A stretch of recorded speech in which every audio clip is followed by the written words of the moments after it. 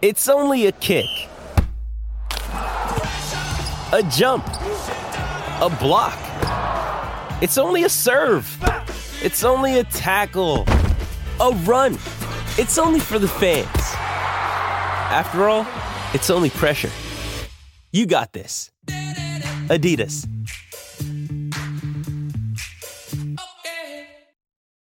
When you need mealtime inspiration, it's worth shopping Kroger, where you'll find over 30,000 mouth-watering choices that excite your inner foodie. And no matter what tasty choice you make, you'll enjoy our everyday low prices, plus extra ways to save, like digital coupons worth over $600 each week. You can also save up to $1 off per gallon at the pump with fuel points. More savings and more inspiring flavors make shopping Kroger worth it every time. Kroger, fresh for everyone. Fuel restrictions apply.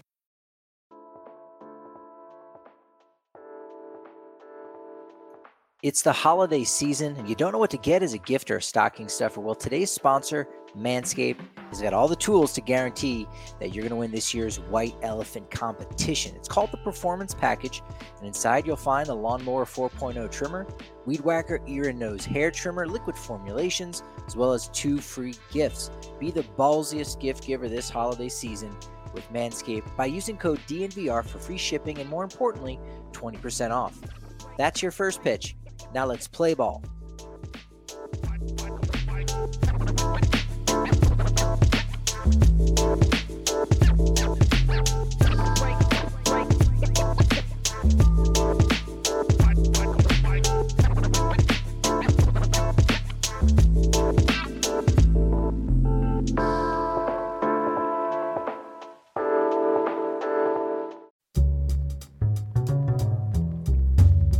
Welcome into the DNVR Rockies podcast, brought to you by Strava Craft Coffee.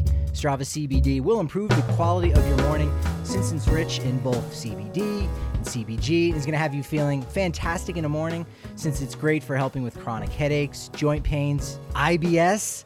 Yeah, that's the problem sometimes. That can be, but Strava Craft Coffee is going to help with that. And now you can get 25% off your first purchase at StravaCraftCoffee.com when you use code DNVR25. I am your host, Patrick Lyons, and joining me today is 2021 World Series champion, along with Freddie Freeman, along with Ronald Acuna Jr., Dansby Swanson, Ian Anderson, a few other guys, and somewhere on that list, it's Mr. Andrew Mason. Where's my ring? I think it's in the mail. Yeah, you know what, though? I mean, I have a Super Bowl ring, so I really can't complain. But, you put it that way. And the funny thing is, after I got the Super Bowl ring from the Broncos, because I worked for the team for Super Bowl 50, in my mind I thought, boy, it'd be nice to work with a baseball team someday and get a World Series ring to go with the Super Bowl ring. But, that hasn't happened yet.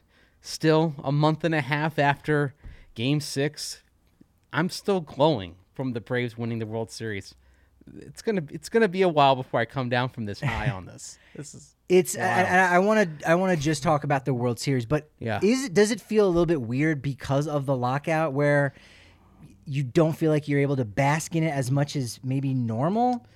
Not really, no. If the lockout goes into the season and it costs games, I think it's going to feel that way. And it's been a long time since baseball lost anything. Now we know it was big when it happened, 94 and 95. But right now, it's just like the NFL lockout of 2011, where, you're losing OTAs, you're losing the minicamp, blah, blah, blah. But the only game the NFL lost in that lockout 10 years ago was the Hall of Fame game in Canton, which nobody really cares about anyway. They kept the entire rest of the preseason. They kept the entire rest of the regular season. And thus, even though it dominated off-season talk, right? The fact that they resolved it right at the start of training camp, it was forgotten like that. And so I'm really it's still kind of an enjoyment if this persists into March or April, if we start having to say, we're losing even like a few weeks of spring training and we start losing regular season games, then it's going to feel a lot different. But right now, it doesn't. I think it's still something to savor. It's just weird to go on the Braves official website and see that it's like it didn't happen because they can't mention any current players. So it's so odd to kind of look on there and see so little celebration in that digital sphere, which I always say, like, a team website is kind of one of the front porches of the organization, and on their digital media as well, overall on their social media platforms, and they can't really do anything to commemorate it because they can't mention anything with active players. Commemorate it or just simply celebrate it. Like, you can't go and go back and watch some of those highlights, where now would be a time where you'd want to, because you say, all right, it's a lockout. We don't know where Freddie Freeman's going to land. We'll touch on that. You're in limbo emotionally with that, but you can go, that doesn't matter. Let's just go back and watch those games from October. Right. You can't really do that. I imagine you can probably find them on YouTube somewhere, but it isn't exactly the same. You've done this already. Of course I have. I mean, because sometimes you just find yourself putting it on there. I know there's a blogger. He's Dayton Headley. He's at Braves America on Twitter. Who every night he's rewatching one of the playoff games and is kind of reliving it without the tension. See, you know how tense, if you've got an emotional investment in a playoff game, that how tense it can be. You can't really enjoy it. So there's something nice about kind of sitting back.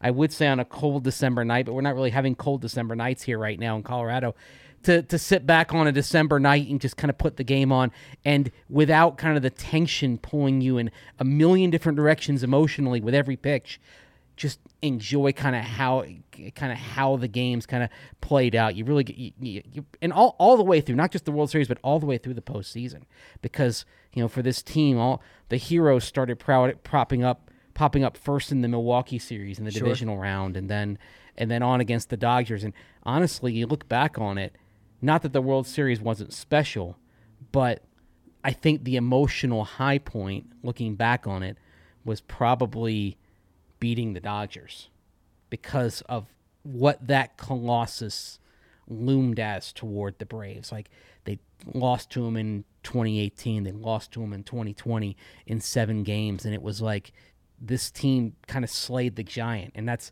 that one thing that the Braves and Rockies share in common is is a hatred for the Dodgers right now. That's it. Yeah, it's okay. It's okay. I hate the Dodgers.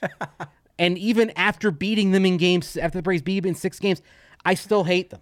And that is like, if you're looking at today, right now, in this moment, they're not in the same division, but that's a rivalry right now. Yeah. But it was a one-way rivalry until the NLCS. And so one of the things I'm really interested to see in the coming years is, if the Braves do remain a contender, the Dodgers certainly will because of their budget, but if the Braves do, then how does that dynamic change now that the Braves took something from the Dodgers? It was a one-way rivalry before. Now I think it could be a real rivalry. Coast to coast. Yes. And as you said, going back, it takes the stress off if you go back and watch those games. It's something I know Rockies fans do when it comes to 2007. Obviously, different result, but you're able to enjoy it, appreciate it more. There, you know the outcome. For Atlanta, it was much different because they were very much the underdogs the entire season. And obviously now we know who the stars were. We know who broke out. We know who the MVPs were of the NLCS and the World Series. But nevertheless, it was Freddie Freeman and a cast of characters, so to speak. I mean, Dansby Swanson's okay. Ozzie Albies, I think, is somewhat underrated. He's on a Hall of Fame trajectory. But it's really just those two in the everyday lineup, and a cast of guys that you say, well, if they play their hearts out, maybe they could get it done. And they actually did. And it's fascinating to kind of look at those series and who were the best players in every series. Now, Freddie Freeman was pretty steady throughout. Yeah. But in the divisional series, the hero was Jock Peterson. In the NLCS, it was Eddie Rosario. And in the World Series, of course, the MVP was Jorge Soler. And it's just, and that's part of, I think, what makes baseball special, is that here you have a team, and you mentioned, Ozzie Albies on a Hall of Fame trajectory, Freddie Freeman on a Hall of Fame trajectory, and of course, Ronald Acuna wasn't available, but like he's kind of a straw that stirs the drink when he's in that lineup. For sure. And then you look kind of at their pitching. Charlie Morton is kind of the old kind of Haas, and he had some terrific starts. And Max Fried, has ace stuff to him, but the heroes of that run were round by round Peterson, Rosario, Soler, and then you go in the pitching, Ian Anderson taking going no-hitter through 5, and then the bullpen, which had been maligned for most of the year. Will Smith, I mean, if you look on my Twitter feed and look up when I typed Will Smith during the season, it was never good because he was if he wasn't blowing a save, he was on the edge of blowing it. And somehow in the postseason, the switch flips, and he's Pete, Craig Kimbrell, Mariano Rivera at that point. He was what Daniel Bard was for the Rockies, I think, a lot this season, or Wade Davis in the past. But you're right. He finds it, and we can't, again, this being a Rockies podcast, we can't forget Nutsack. And that's the other thing. Like, what Tyler Matzek did, and it's funny because Game 6 of the NLCS, Luke Jackson is one of those guys who's on the edge and sometimes collapses. He's I'd say a little bit of an emotionally, mentally fragile guy in the bullpen. Because when it falls apart, it falls apart. You can kind of see the confidence on his face ebbing, like, oh God, oh God, oh God. So Luke Jackson pitches the Braves into trouble in the top of the 7th inning in Game 6 of the NLCS. And, he's allowed a couple of runs, leaves men on the base paths. And Tyler Nutsack, strikeout. I can't, and the final strikeout was against, I believe, Albert Pujols. Maybe that might be Albert Pujols' final at bat. Albert Pujols, who, I mean, where would you put him all time among players? Top 20? Yeah. Okay. So one of the 20 best players. He might even be in the back end of top 10. Right. One of the greatest players ever to play the sport. Yes, he's not who he is, but it's still, Pujols had some power and some pinch hitting appearances this year. It's that's still, all you need. One still swing. Albert Pujols in there, and that might have been Pujols' final at bat, and Matzek struck him out. I mean, I get chills thinking about You're glowing, my man. You're glowing. Where are the pearls? You didn't bring the pearls today? today? You know what? I didn't have pearls, but I had I actually, when they were making a run in the postseason, I got very superstitious. Uh-oh. So I got superstitious about a specific pair of Atlanta Braves socks. So I realized, because I would wear like a pair of blue and red Brave socks when I covered games, like just underneath my khaki pants and whatever. And I realized early in October that they had not lost in the first 3 games the Broncos played. I wore the same pair of Braves socks. The Braves won every one of those Sundays, and the Broncos won. And so I'm like, oh, okay, well, maybe there's something in the socks. And so I started wearing them almost every day.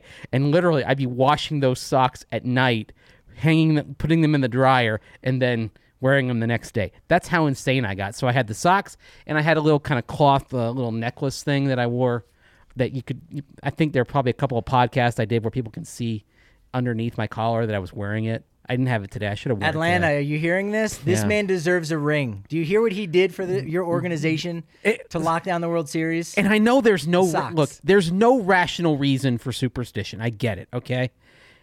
But these are the things that as a fan you do that are irrational, and they're stupid, and they're crazy to anybody who hasn't lived the experience as a fan. But in that moment, you think somehow that makes sense. And if you forget to wear the socks, like, oh my God, they lost today. It's because I didn't wear the socks, and you start blaming yourself.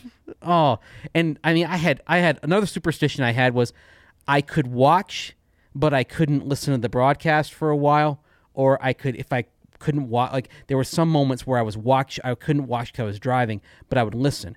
And so for the NLDS and the NLCS, if I had the game on and I was watching, I'd listen to something else. I'd listen to a song on repeat or something like that. In the World Series, I realized that lost its mojo, so I just listened to... But that meant I had to listen to Joe Buck and John Smoltz, which was kind of a tiresome experience at times. We figured it out. Especially you with what Atlanta needed to win. Yeah, it was a sliding scale. But, oh my God. If I say that to people who aren't diehard sports fans, and even a lot of people who are, they must think, this guy is crazy. This guy needs psychiatric help. But in that moment, it makes sense as a fan. You're a fan. And we're fans here at the DNVR bar. And there's all kinds of new superstitions that are breaking out on a day-to-day basis when we have our watch parties down here at the corner of Colfax in York at the DNVR bar. Breck Brew is on tap, our official beer. We even have their hard seltzer, Good Company hard seltzer in stock. Make sure you're signing up to the DNVR.com. 50 cents for your first month. You can get articles by me covering all the Rocky stuff. And Mace is also doing a wonderful job on the Broncos beat. A lot of you already know what he's doing there for that. So get an annual membership. You get a free t-shirt, a bigger beer when you're down at the bar. The list is really endless when you become a member of the DNVR.com. As I said, Breckenridge Brewery, the official beer, Avalanche Ale, Strawberry Sky, Vanilla Porter Jr. Is that what you got now? You drinking one? No, it's too early in the morning. I mean, but one of our sponsors, DNVR, is Ball, and I know Ball made this aluminum can as well that I've got. That's a good crossover promotion. I should have, but I screwed up. I realized I have the wrong koozie. I didn't bring my Braves koozie. Instead, I got Tampa Bay Lightning. And again, you talk about this just being my year. The Lightning is back-to-back Stanley Cup champions. The Braves win the World Series. Manchester City wins the Premier League. The Bucks win the Super Bowl. This is the age of Aquarius sports-wise for me. Everything you touch turns to gold. This is fantastic. Yeah. That koozie will keep your Breck Brew nice and cold. Mm-hmm. Got to know too that their 15-can sampler from Good Company Hard Seltzer can be found in King Soopers, Costco, wherever, and they're donating profits to the National Parks Conservation Association as well. It's Breckenridge Brewery's Good Company Hard Seltzer, an easy choice for a great company. And listen up, fellas. This episode of DNVR Rockies is brought to you by our favorite producers of beard trimmers, quote unquote. Manscaped, the global leaders in below-the-waist grooming, are leaving 2021 with a new product. Get clean and refreshed for the new year with their ultra-premium body wash. Also, keep in mind that code DNVR at Manscaped will get you 20% off and free shipping. 4 million men already trust Manscaped. It's time you join them. First of all, I gotta say, I think we're missing one thing here on a Manscaped baseball promo, because you got to use Manscaped products. You've got to get the Performance Package 4.0 to take care of those hard balls that you got. There you go. Or are they softballs? Whatever they are, Manscaped will take care of them. We need Tyler Matzik to be a global ambassador. If your name is Nutsack, yes, that's your nickname. Kale, where does that rank on sports nicknames? Nutsack. Think about that one. That's like up there. It's a great nickname. It's good if you're a good player. He likes it, but I think it's a great nickname for like us in the media to be able to use. I think he does. If we're being honest, I think he really kind of relishes what he became. Like somebody who, especially given what he went through and how things especially how things devolved here in Colorado toward the end. Overcame so much adversity mentally, right? On that mental side. It's the mental side. We don't talk about enough. Toward the end, it was close to a Rick Ankiel level of meltdown. Getting the yips. Yeah, and that's scary for a picture. It's scary for a golfer, but with a picture, the thing is you get the yips and it is literally dangerous for you to be out there. Yeah. You're a lethal weapon. And so it's to see where he came from. And I went back thanks to a Dave Willey of CBS 4 one day. He said, "Hey, I've got the video of Matzek's last appearance with the Rockies. Really? Against the Diamondbacks back in 2015. Yeah. He pitches 2 innings, and 6 walks, 3 hits allowed in 2 innings. But it's not just those numbers. Don't 6 walks is But wow. Yet that number of walks doesn't detail the complete lack of control that he had at that point. Sure. It was agonizing to watch from a human perspective. It was frightening that he literally does not know where the ball is going when it leaves his hand. Because it was deteriorating even before that. It wasn't like, wow, what happened? That was a really bad start. And then, ho-hum, he doesn't, come back ever again. No, it was already, hey, this could be your last shot. And he went out and it's a sad sight anytime that happens. And Daniel Bard was there too, several years ago, had an even longer period of time away from the game, still tried to have numerous comebacks, and only recently, he kind of was able to figure it out. And so you love hearing that. Sure, it would have been better if he figured it out with the Rockies, but good for Matzik for figuring it out when he was with Atlanta. And they figured out his pictures. I mentioned Rick Ankiel. Ankiel literally had to transition to being outfielder. That's right. And started his journey. He went all the way back down to the St. Louis Cardinals Rookie League affiliate. I believe it was in Johnson City, Tennessee. And had to Appalachian League. Yeah, exactly. He had to work his way back every step back up.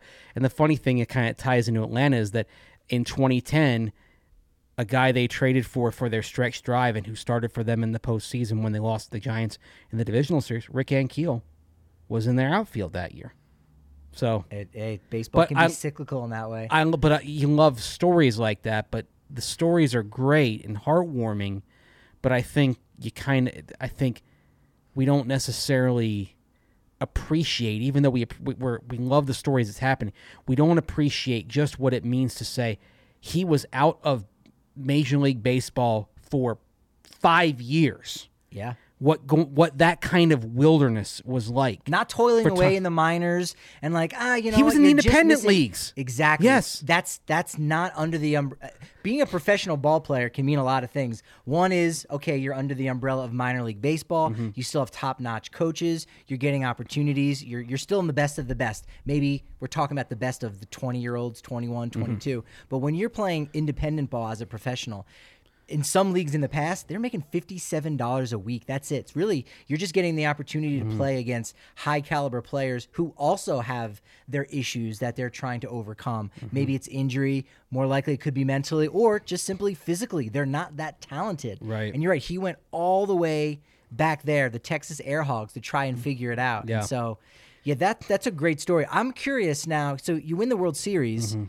And there's work to be done now for next year. Mm-hmm. How much are you starting to think about Freddie Freeman as a free agent? Obviously, Peterson, Soler. Dansby Swanson only has one more year before his free agency. How much are you thinking about that, or do you just put it out of your mind and really just try to celebrate? You try to enjoy it, and I think in the moment, because nothing can happen either way on Freddie Freeman during the lockout, you just it actually gives you a chance to kind of breathe and appreciate it. But that is kind of in the background, and you start wondering, well, why haven't they gotten this done? And I think, there are some complicating factors there with Atlanta, starting with the fact that it's owned by a corporation. It's not, you have, nominally John Malone, CEO of Liberty Media, is the owner, but still it's a corporation where they're pretty strict on the budget they set. And now things work in their favor. There's a lot of revenue coming in from the World Series, for example, and there's and the fact that they developed that area around their park, the Battery that they have, and McGregor Square is kind of the Rockies' way of trying to get in on that. But it's basically it's a couple of blocks, right? 1 block, 2 blocks, maybe. Whereas the Braves had more land, and they've got an entire, it goes back several blocks. There's multiple hotels. It's also 30 minutes outside of the center of the city, which isn't great. It isn't great, but Atlanta's so sprawling that even though kind of geographically it would be like putting Coors Field and a development around it, around say Dick's Sporting Goods Park, or about maybe like if you go south, it'd be like putting it say in the southern part of DTC, like between Orchard Road and Arapahoe Road.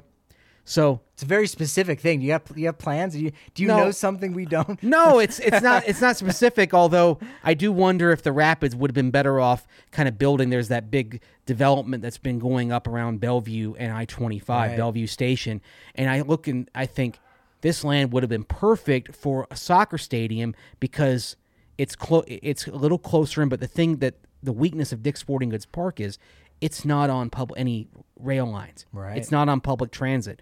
Whereas you see, like, for example, the soccer, and this is kind of a little thread jack here, the soccer stadium they built down in Austin is right by the rail line. In Atlanta United plays at Mercedes-Benz Stadium, so you can take the train to the match, and you don't have that option with Dick's Sporting Goods Park here. And so that's an issue. And I was just trying to kind of frame it in a way that people would understand. Sure. No, it's perfect. But one of the things the Braves have going for, look, everybody lost money in the pandemic with no games, etc. But the Braves, the Battery, was still making money for them, even though the restaurants were struggling, because a huge component of that is rental properties. Several square blocks of rental properties. The Rockies decided to go for the sale model with McGregor Square with the residences, and so that's kind of the one-time thing. Quick cash. The Braves chose to have rental properties be the thrust of it, and so take some risk. but over the long term, it's going to pay off. And really, and so as you're saying, Atlanta historically really hasn't gone out and spent huge in free agency, at least since the 90s, with, like you said, with Liberty. But another influx of money they have coming is Endeavor Group Holdings. I don't know if you've caught wind of this news yet, but something that's happening now in minor league baseball now with these affiliations with, or rather player development contracts with major league clubs, is that teams are staying with their club for a decade. So there's a lot more certainty. They've weeded out some of the I don't want to say riffraff, but they weeded out some of the weaker facilities, and the weaker cities and markets. And so now there's only 120 that are out there. And they've lifted some of the restrictions where previously you couldn't own multiple teams in the same league. And now that's all out there. So Liberty Media and Atlanta, they own all their minor league affiliates, except now they're going to sell all of those. Boom. That's even more money that's going to allow you to afford Freddie Freeman. If you don't bring back Freddie Freeman, people are going to be pissed because you've got that money. And they opened they were back at full capacity before almost anybody else, and I believe in attendance they ended up only behind the Dodgers in the National League. Wow, I didn't realize they were that high. When all was said and done, and part of it was because they opened sooner. They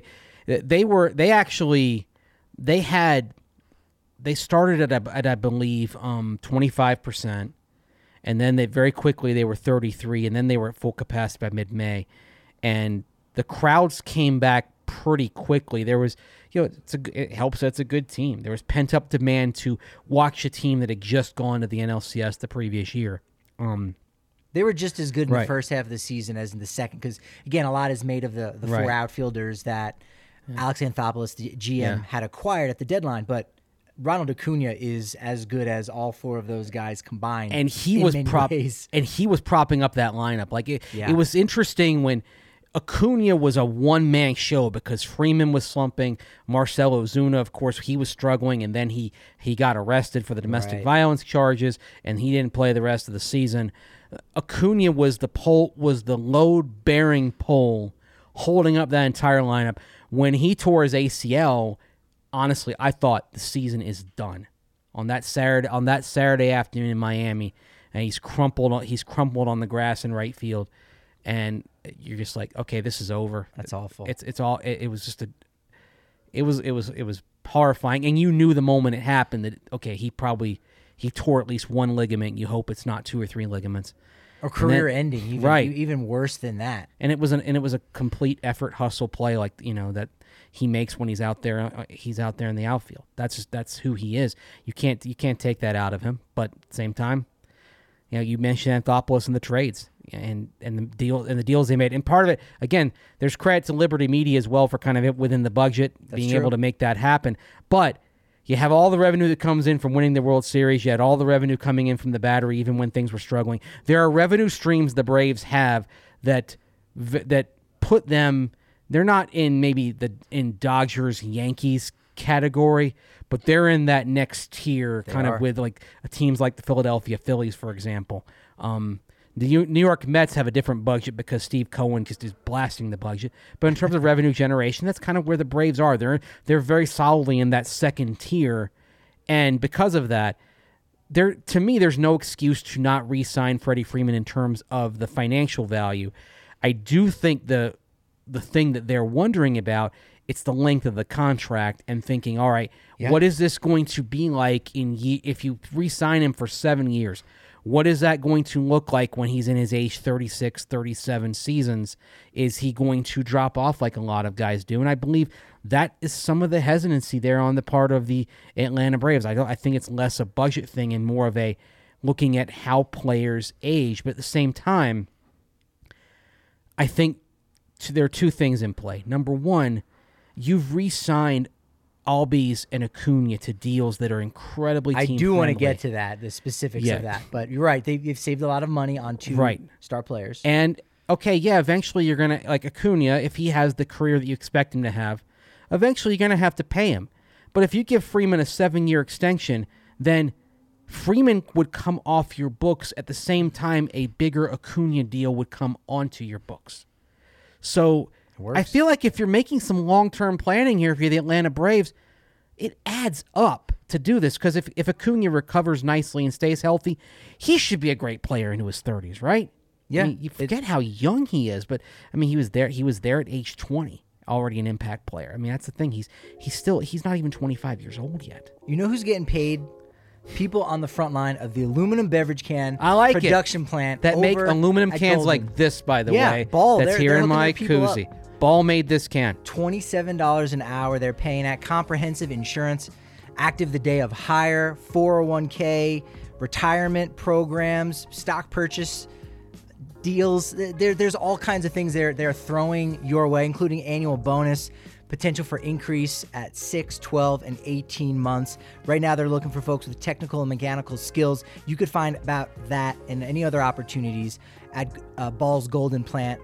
When you text Golden to 77222, you'll get linked to all those open positions. You can also go directly to jobs.ball.com and search for Golden. It's Christmas week, and DraftKings Sportsbook, an official sports betting partner of the NBA, has a gift that'll certainly put you in the holiday spirit. New customers can bet just $5 on any NFL team to win. And when they do, you get $150 in free bets. It's a great way to put some extra jingle in your pocket. All DraftKings Sportsbook customers can also get in the Christmas spirit with the holiday free bet surprise. Get this, Mace. Everyone gets a free bet up to $50 instantly as DraftKings gives away up to $10 million in prizes. DraftKings is safe, secure, and reliable. And best of all, you can deposit and withdraw your cash whenever you want. Download the DraftKings Sportsbook app now. Use promo code DNVR. Bet just $5 on any NBA team, and you win $150 in free bets if they're victorious. That's promo code DNVR this Christmas week at DraftKings Sportsbook, an official sports betting partner of the NBA. Let's see if I can do it as quickly as RK does. Are you as fast on the draw reading the end of the DraftKings read? No, I take my time with it. Okay, I'm going to try to go RK speed. Must be 21 or older. Colorado only. New customers only. Restrictions apply. See DraftKings.com/sportsbook for details. Gambling problem? Call 1-800-522-4700. That's nice. That's really good. I should have run the stopwatch on that one. Like I run the stopwatch on Sam Martin punts. That was quick. That's what he said, not she. He said that. So it's a different thing. It's a good thing. It's a good thing when you're that quick. I need to break in on the action to let you know my DraftKings Sportsbook pick of the week will be the Monday night contest between the Dolphins and the Saints. Now, it's in New Orleans, but as you may know, because of COVID-19 restrictions, the Saints are going with their third string QB rookie Ian Book. You probably also know the Miami Dolphins are super hot right now. They've won 6 games in a row. It is officially Tua time as they're looking to throw their hat in the ring to get into the AFC playoffs. And even though it is a road contest, the Saints are beat up. Here's my DraftKings Sportsbook pick of the week. Don't just go with the Dolphins because that's not going to pay out if you go with the money line. Go down to where it says winning margin if you go to game props, and you can actually pick the Dolphins to win by 1 to 6 points. That's going to net you 280. That's plus 280 right there. But if you go Dolphins to win by 7 to 12 points, that's going to be plus 425. Big bucks right there. That's why my DraftKings Sportsbook pick of the week is Monday night in New Orleans, the Miami Dolphins winning by 7 to 12 points plus 425. So Ronald Acuna, Ozzie Albies, they signed these deals that, as a baseball fan for Atlanta, you got to be happy and say, wow, they saved all of this money. Obviously, they're on incredibly team-friendly contracts, but these two deals are somewhat notorious. Yes. Is there a part of you that steps back and go, as a person, again, I know we're talking about a $35 million deal for Ozzie Albies over 7 years, and Acuna, hey, it's $100 million, but it's for 8 years.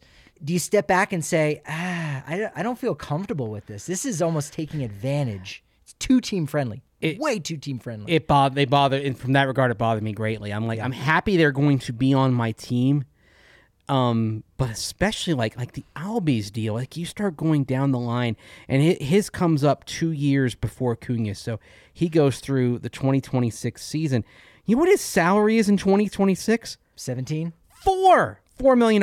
You said Albies? Albies, and he gets $7 million for like 5 years in a row. It's insane. Next year, it's 5 years for 22, $5 million for 22, then 7, like you said, 3 years at $7 million piece, and then $4 million in 2026. I think That's worse than the Acuna deal. It is. It's a lot worse. And part of it was, I think it kind of people were a little shocked that they paid Albies when they did. Acuna's numbers, I mean, they're reasonably robust. Okay, 15 next year. He's starting to get into some of the bigger numbers, and then it's $17 million a year after that, and then there's options for 27 and 28. In both of these cases, though, this is where if you really, I know you're kind of, and this is where corporate can kind of work against you because corporate does set a budget, but I do think that, and I'd start with Albies in particular. I think there's I would start by saying, look, we know what kind of player you are, and Albies is the kind of guy who should age pretty gracefully. Yeah. Can hit for average, hit for power, excellent in the field. A shortstop playing second base. Ultimately. Right, exactly. I think with Albies, you start thinking in terms of, okay, let's see if we can add 3 years onto this deal at some point, but give you bumps on the back end of this. Right. And then I think if they do that, then it might lead to a template that you just kind of make bigger for Acuna because of the value that he has compared to Albies, and start thinking in those terms. Like those option years, 27 and 28 for Acuna, if I'm the Braves, I'm thinking there are options on those years, but we're going to be tearing up that deal to do right by him, right? And then keep him, and then that allows us to keep him around for longer. And that's what Tampa did with Evan Longoria, where right? They had some kind of similar situation. Yes, they said, "All right, well, we almost feel bad about it." Of course, they did go to the World Series in 2008, so that kind of helped some things. But you're right. I think that it gives them a lot more leverage to keep these guys in Atlanta as long as they would like. What's interesting too with Acuna, again, $100 million is really good, but two things jump out about that. One, he comes from a baseball family. Like he has a couple cousins. He's cousins with Alcides Escobar, Kelvin Escobar, Vicente Campos, right? Father and son duo, the Escobars. So like, I would think he would have gotten some good advice, not from his agents, but from his family to say, hold off a little bit, because had he held off, he could have gotten almost a Tatis Jr. type deal. Yeah. Because Tatis, which is what's interesting too, is, Tatis got his deal after playing, 2 years. His service time was 2 years, but he had only played 143 games at that point after the 2020 season. Got hurt in 2019, so shortened year. And then we only have 60 games in the pandemic shortened season last year. And so he's got 143 games under his belt. Acuna wins the Rookie of the Year in 2018, having played only 111. But because Tatis had that extra year of service time, it put him 1 year closer to free agency, and it made him that much more costlier. There's a difference between 8 years, $100 million, and 14 years, $340 million was 1 year. Otherwise, Acuna could have had something in that ballpark.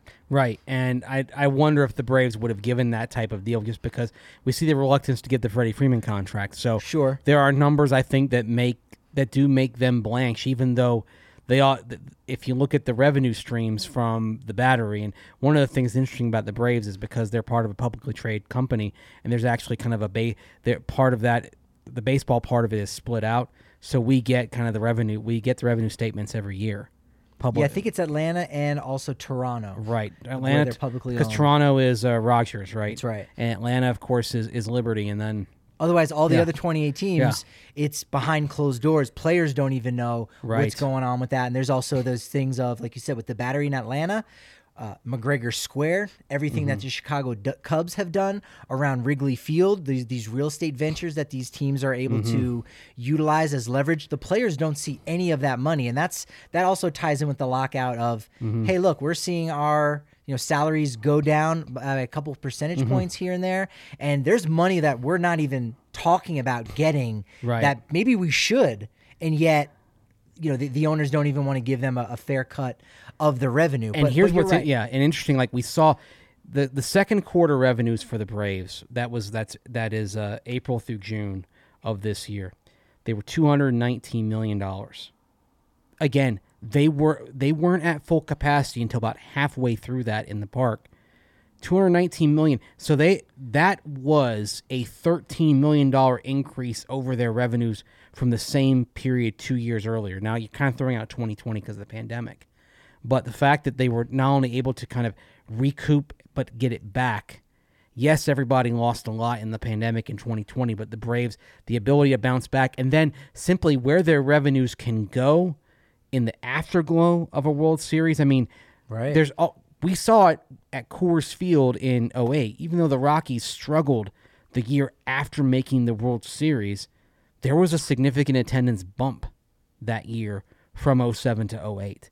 There was still that glow that resulted in pretty robust sales of tickets throughout the year. Because you're celebrating it. And that's right. Another one of those things that would get really frustrating with the lockout. I mean, even think about the pandemic, how if you were a Nationals fan in 2020, right. where was your celebration of the entire 2019 season and raising the banner? Obviously they eventually did it in 2021, but all the bobbleheads, the commemorative rings, all of those things, you miss out on it over a period of time if you have to wait. And so that would be a shame for Atlanta to be able to cash in on that. And people are saying, well, yeah, Pittsburgh Pirates are coming to town, but shoot, they're giving away this cool shirt or a rally towel on a Thursday night or Wednesday day game. Yeah. I got to get a ticket so I can go, and boom, that's all that added revenue from winning a World Series. And that stuff matters. I mean, just in a normal year, I remember talking with somebody from the Braves years ago that for a long time they would do their bobblehead nights on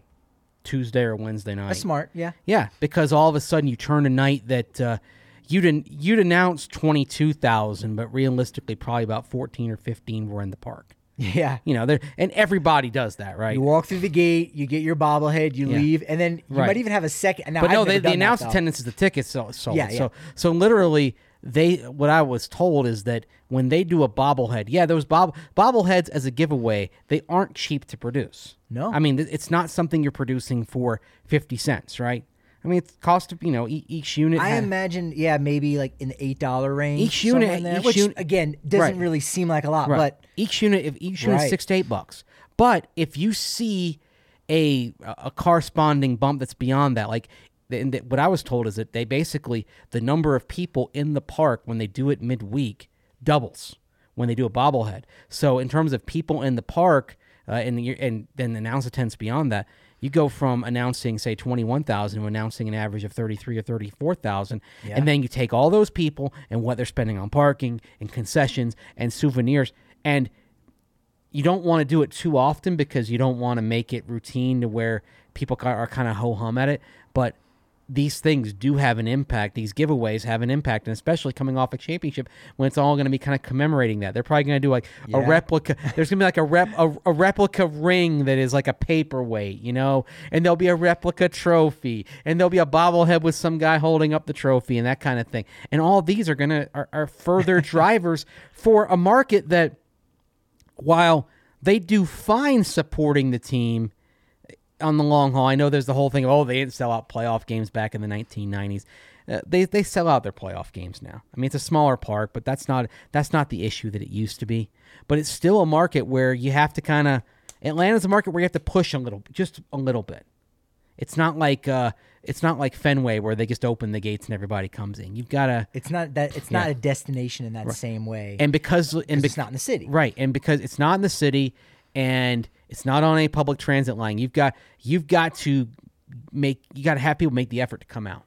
Now, a lot of their fans are within about 20 minutes of the stadium in the northern suburbs, but still, you're doing that. You're doing that at rush hour. You have a 7:20 first pitch, and you're telling people, okay, through Atlanta traffic, get home, get the family, come out to the game. Yeah. There's an effort, especially midweek. There's an effort involved, right? Like Atlanta, Friday and Saturday games. They're selling those out or close to it on Fridays and Saturdays. Sunday, not so much because it gets freaking the thing of it. If Atlanta screwed up on one thing with that stadium, it's not a retractable dome.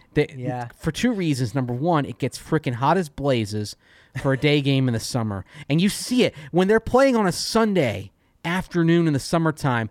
It's packed it is packed to the gills on the first base side of the stadium. Yeah, that's where the shade is. Right. On the third base side, it's a ghost town. You see all these empty seats. And they'll announce 34,000 for a Sunday game, and yet you'll see that it's about 1/3 full on one side because it's so hot. Everyone's kind of on the concourse and they're milling around, and they're doing all the other stuff you do at a ballpark these days. So And that's what's so perfect about Coors Field. Yeah, obviously in the summer, if you're sitting out in the rock pile, you're going to bake a little bit, but it's there's not plenty humid. of room. Yeah. Right, it's not humid. It is downtown, and it does.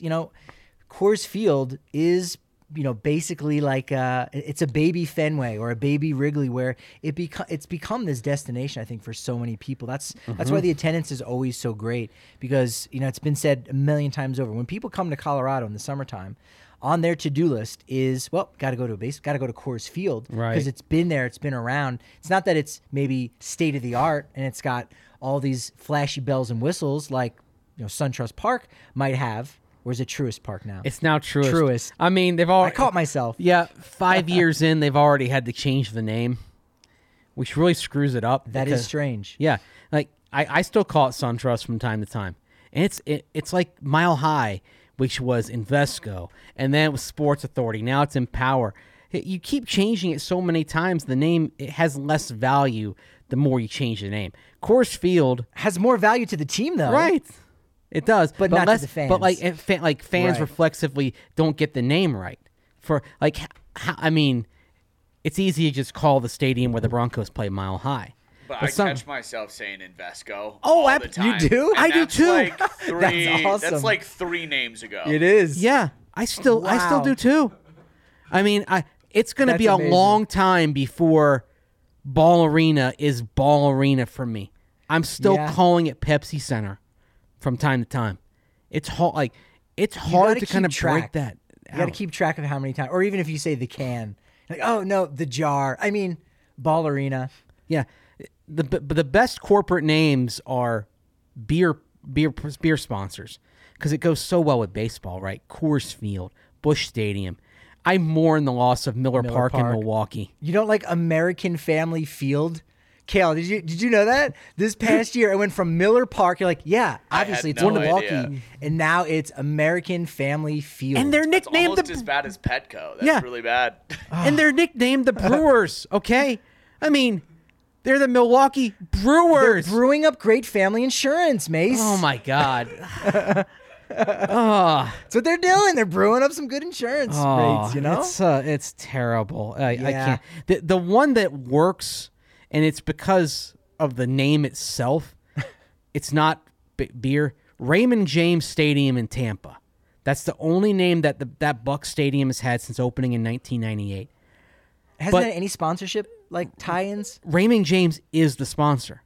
It's a brokerage firm. There you go. But that's the thing. You hear it and you think it's named after some guy named Raymond James.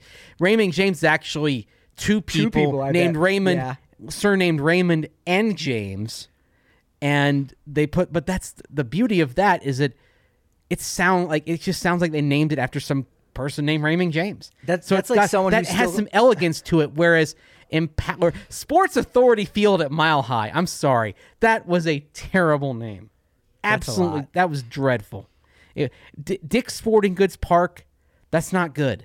I beg to differ. I was gonna say Colorado has some good arena names. It's too many syllables. Too many syllables. And it's forever. Yeah, Dick's Sporting Goods is too much. I don't know about you, but I'm going to snappy. Dick's. That's the code. I'm going to Dick's. Well, they often refer to as DSG, like DSG Park. That works. But going to Ball. It's not snappy enough. And even though beer sponsors work, Breckenridge Brewery, it's a lot of syllables. Breck, yeah. But if it were Breck Brew Field, once you say that 5 times fast because of the BR sound, Breck Brew Field would work. That plays. Yeah. The Breck Dome. Ooh. I mean, who is that? An arena football team? What are we getting here? We gotta. Maybe that's the replacement for Mile High. If you get a new money bags owner I'm thinking if you get a new money bags owner who buys the Broncos and says, I'm gonna build a stadium and training complex and maybe a small stadium. I'm going to build this Xanadu over off the between Pena and the A line out toward the airport. And maybe that's your Breck Brew Field. You can bring an XFL club in there in the springtime. You're you have excited for the Breck Dome. You have a big park and a small park. The big park's going to have a dome. Yeah. So you can have the Final Four. But then you have the mini stadiums, about 20,000 seats. Maybe whoever buys the Broncos buys the Rapids. and moves them there, and then all of a sudden you're farther out, but you're on public transit, so people can ride to the match and ride home. So, and look, if you've ever been to London or anywhere in Europe where kind of the soccer culture is like, you ride to the match, you have a pint, then you go into the ground. Yeah, that's what we're missing over at Dick's. We're missing the Breck Dome. It really is the Breck Dome, Breck Brew Dome. We are. It's the only other thing as far as Atlanta goes for that is Freddie Freeman. Again, I don't want to bring it up. Now, I'll say this. Their off-season moves, they haven't really done much, and obviously Freddie's going to be the big one if they can get that done. Marcelo Zuna is going to be kind of addition. He was suspended now retroactively, so I think he's going to be back. I like the Jay Jackson deal, a little reliever from the Giants, Darren O'Day on a minor league deal. O'Day did well for them He's earlier. A nice little pickup. And I like Manny Pena as a backup catcher. That's right. They've got, they've got a good catching prospect in the system, Shea Langolier, so they drafted in the first round a couple of years back. Was he at Gwinnett this year? Did he get up to AAA? I think he did get there to Gwinnett. He was down at Mississippi in AA for a while. Because he was a college guy. So. Right, out of Texas A&M. So he's going to move a little bit quicker. But basically, you got Travis d'Arnaud coming back on a short-term deal, and you have Manny Pena. They were caught short last year when d'Arnaud got hurt. And I mean, it was had to have Stephen Vogt, who then immediately got hurt. They had the exhumed corpse of Jonathan Lucroy, which was interesting. In July, that Lucroy was with the Braves for a half minute in July, and then the Brewers honored him at a playoff game in the divisional round against the Braves. I did not hear that one. Yes, it was wild, weird. Yet Lucroy, he's going to get a World Series ring from the Braves, and the Brewers are honoring him. That is kind of a funky thing that happened. But Pena, who was on Milwaukee last year, now even though doesn't really hit for average, still has a little bit of power. He's good, but he's good at calling a game, and that's one thing because you're beyond. You get beyond Max Fried and Charlie Morton, Ian Anderson. Some young guys. He's young. It gets young beyond that. They've got a couple of younger arms that they'd like to see some more from. They're hoping to have Mike Soroka back, but after 2 Achilles, can you really rely on that? That's kind of a bonus. So someone who can call a good game like Pena is going to help. And then, of course, they re-signed Charlie Morton, which I think made all the sense in the world for that team at that moment. Now it's all about Freddie Freeman. And, I mean, if they don't re-sign him, all the afterglow of winning the World Series with that fan base evaporates. It's gone. It is absolutely gone. He's the bobblehead that you want. Right.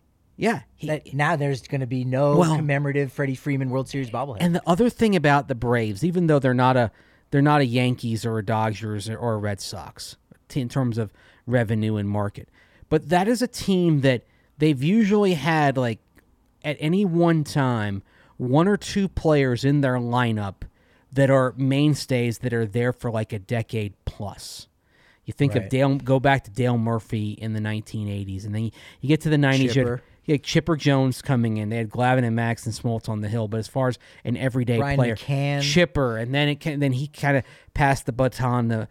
But he really passed the baton to Freddie Freeman because McCann actually left after 8 years. So kind of Chipper passed the baton. They were together in 11 and 12. He hands the baton to Freddie, and then I think even now Freddie. They jettison Jason It could Hayward. be Freddie handing it to Acuna, but I think you want. But the thing is, these are guys with Chipper and Freddie in particular, guys who played 15, 16 years. The whole career. And Freddie is going into year 12 if he comes back. Chipper was there from 93 through 2012. And so to me, it kind of makes sense for them in terms of their overall franchise arc. They always like to have kind of that one person. Like Chipper saw some down years in the late 2000s, but he was a reason for people to keep going. Freddie Freeman saw some down years in the mid-2010s. He was a reason to keep going to the park. And so it seemed appropriate to me to re-sign Freeman. And then if you do have to kind of, maybe not rebuild, but retool, then the baton kind of goes to Acuna as the guy who's your 17 or 18-year guy. It's the way the Braves have operated, and that's why it makes sense to re-sign Freeman. Will you throw the bag at Dansby Swanson? He's got one more year before free agency. I mean, is that a worry? He was good in the postseason, but you're thinking about the cost and the value. I mean, if we're talking like he was terrific in 2020, this year until the postseason, he had a disappointing year. Did Swanson? So I'm not really sure about that. I mean, look. The only way I think you could rationalize it in losing Freddie Freeman is if your turnaround was, well, we're going to throw a contract at Trevor Story. Now, there's no indication. The speculation over here, no, Mace. There's no indication Trevor that's going to Atlanta. I don't think that's happening. Let me make that clear. But the only way you could rationalize that is by throwing the bag at somebody who can be a linchpin player who's a little bit younger. Right. But is there any indication that's going to happen? No. There's no sign that is in the offing. But that's the only way you could get away with not re-signing Freddie Freeman, is if there was somebody there that you brought in to kind of fill that gap. Otherwise, the perception is going to be you didn't re-sign Freddie Freeman because you're cheap. And you shouldn't be cheap with the mountains of revenue that are flowing into that franchise on a daily basis, even when you're not playing baseball in the off season, because you still have this neighborhood and you still have these apartments that are almost 100% leased, and you have these restaurants and you have this theater just down the street. You got all these things going on in this complex. You got the 2 hotels. You're generating your money hand over fist with this development. Don't tell me that you can't. And like you said, they just sold their minor league teams, 4 of their minor league affiliates. All 4 of them. Right. Don't tell me that you can't afford Freddie Freeman. That's not going to sit well with anybody who follows the Braves. All right, now's a perfect time for this experiment. We're just going to get your reaction. Okay. Since you're already heated up, I'm going to say 5 words twice. Different 5 words. Freddie Freeman, New York Yankee. Okay. Oh. All right. He's in pain. That's not good. He's on the ropes. I got one more for you. But at least he's not haunting you on a regular basis in the AL. I got one more for you. Yeah. He's from Canada. Yeah. Freddie Freeman, Toronto Blue Jay. Oh, you don't look as much in pain. All right, so the Yankees. I have a little bit of I kind of like Toronto as a franchise. Part of it is where I lived in Florida, the closest spring training team is in Dunedin, the Toronto Blue Jays. They're in northern Pinellas County. So I've been to a lot of Blue Jays spring training games over the years. I mean, the Rockies are my second team, but I mean, the Blue Jays are a team that I like. Yeah. Well, they're an AL team, so that would actually work out okay for you then if you went to Toronto. I don't want to see him go to Toronto. I want to be in Atlanta. Even though, the Canada thing is interesting. He grew up in California, all right? But his mother was Canadian. And so that's why whenever they had the World Baseball Classic, that's right, Freddie played for and he loves Team honoring Canada. his mother, right? He goes with the long sleeves and all that because of skin cancer and all those things. Yeah, so I don't remember that. Is there more to that story than I know? No, I'm just thinking about like how sad that would be if Freddie Freeman left Atlanta.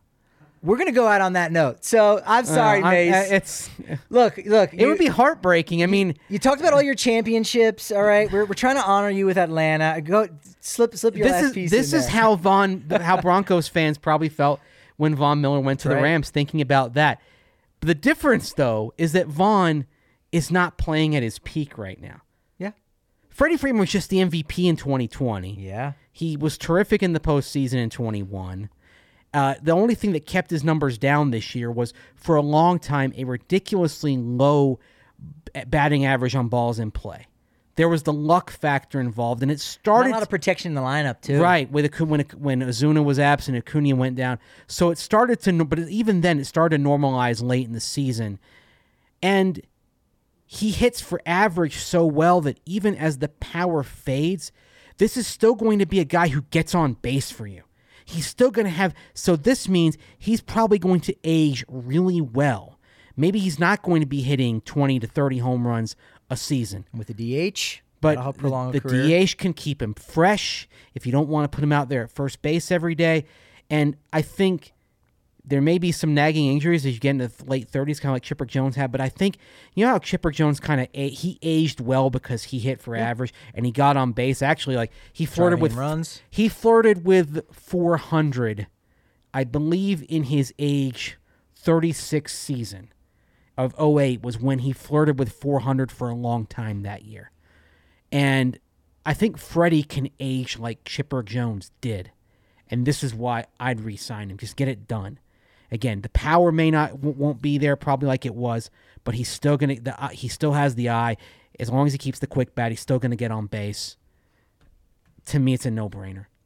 The tools on Freddie Freeman should allow him to age very well and be a valuable player into the late 30s. And maybe he won't, like in his age 37 or 38 season, he wouldn't be worth that number, but he's going to be worth more than the number you give him right now. And it'll be worth more to Atlanta in particular. Right. Well, look, it means something to have a guy who's on a Hall of Fame trajectory and say, nobody's ever going to wear number 5 again. He's a Mandarin player for this franchise. Just do it. It would be. All right, we came in on a high note. Yeah. We're ending on a slightly more somber one. But you know what? You can't win them all, man. You can't win all the championships. So thank you so much for joining us today, Mace. My pleasure. Make sure you're following us on what we do, especially on Twitter at the DNVR_Rockies. 50 cents for your first month at thednvr.com. Makes a great holiday gift. Give it out there. One of the best holiday gifts you could possibly give. And make sure you're coming down to the DNVR bar on the corner of Colfax, New York, once you get that membership to get that bigger beer. So for Andrew Mason, our man, super producer Kale, I'm Patrick Lyons. Thanks for tuning in to the DNVR Rockies podcast. The folks at Green Mountain Dental Group deserve to take some credit for those smiling Colorado sports fans, especially our DNVR listeners who've switched to Green Mountain Dental Group over the years to make them their permanent family dentist. They're the best damn family-owned dentist in the metro area, and they're extreme Colorado sports fans like all of us. If you schedule a cleaning, x-ray, and exam, you will receive a free Sonicare toothbrush from Green Mountain Dental Group, located only 15 minutes from downtown Denver.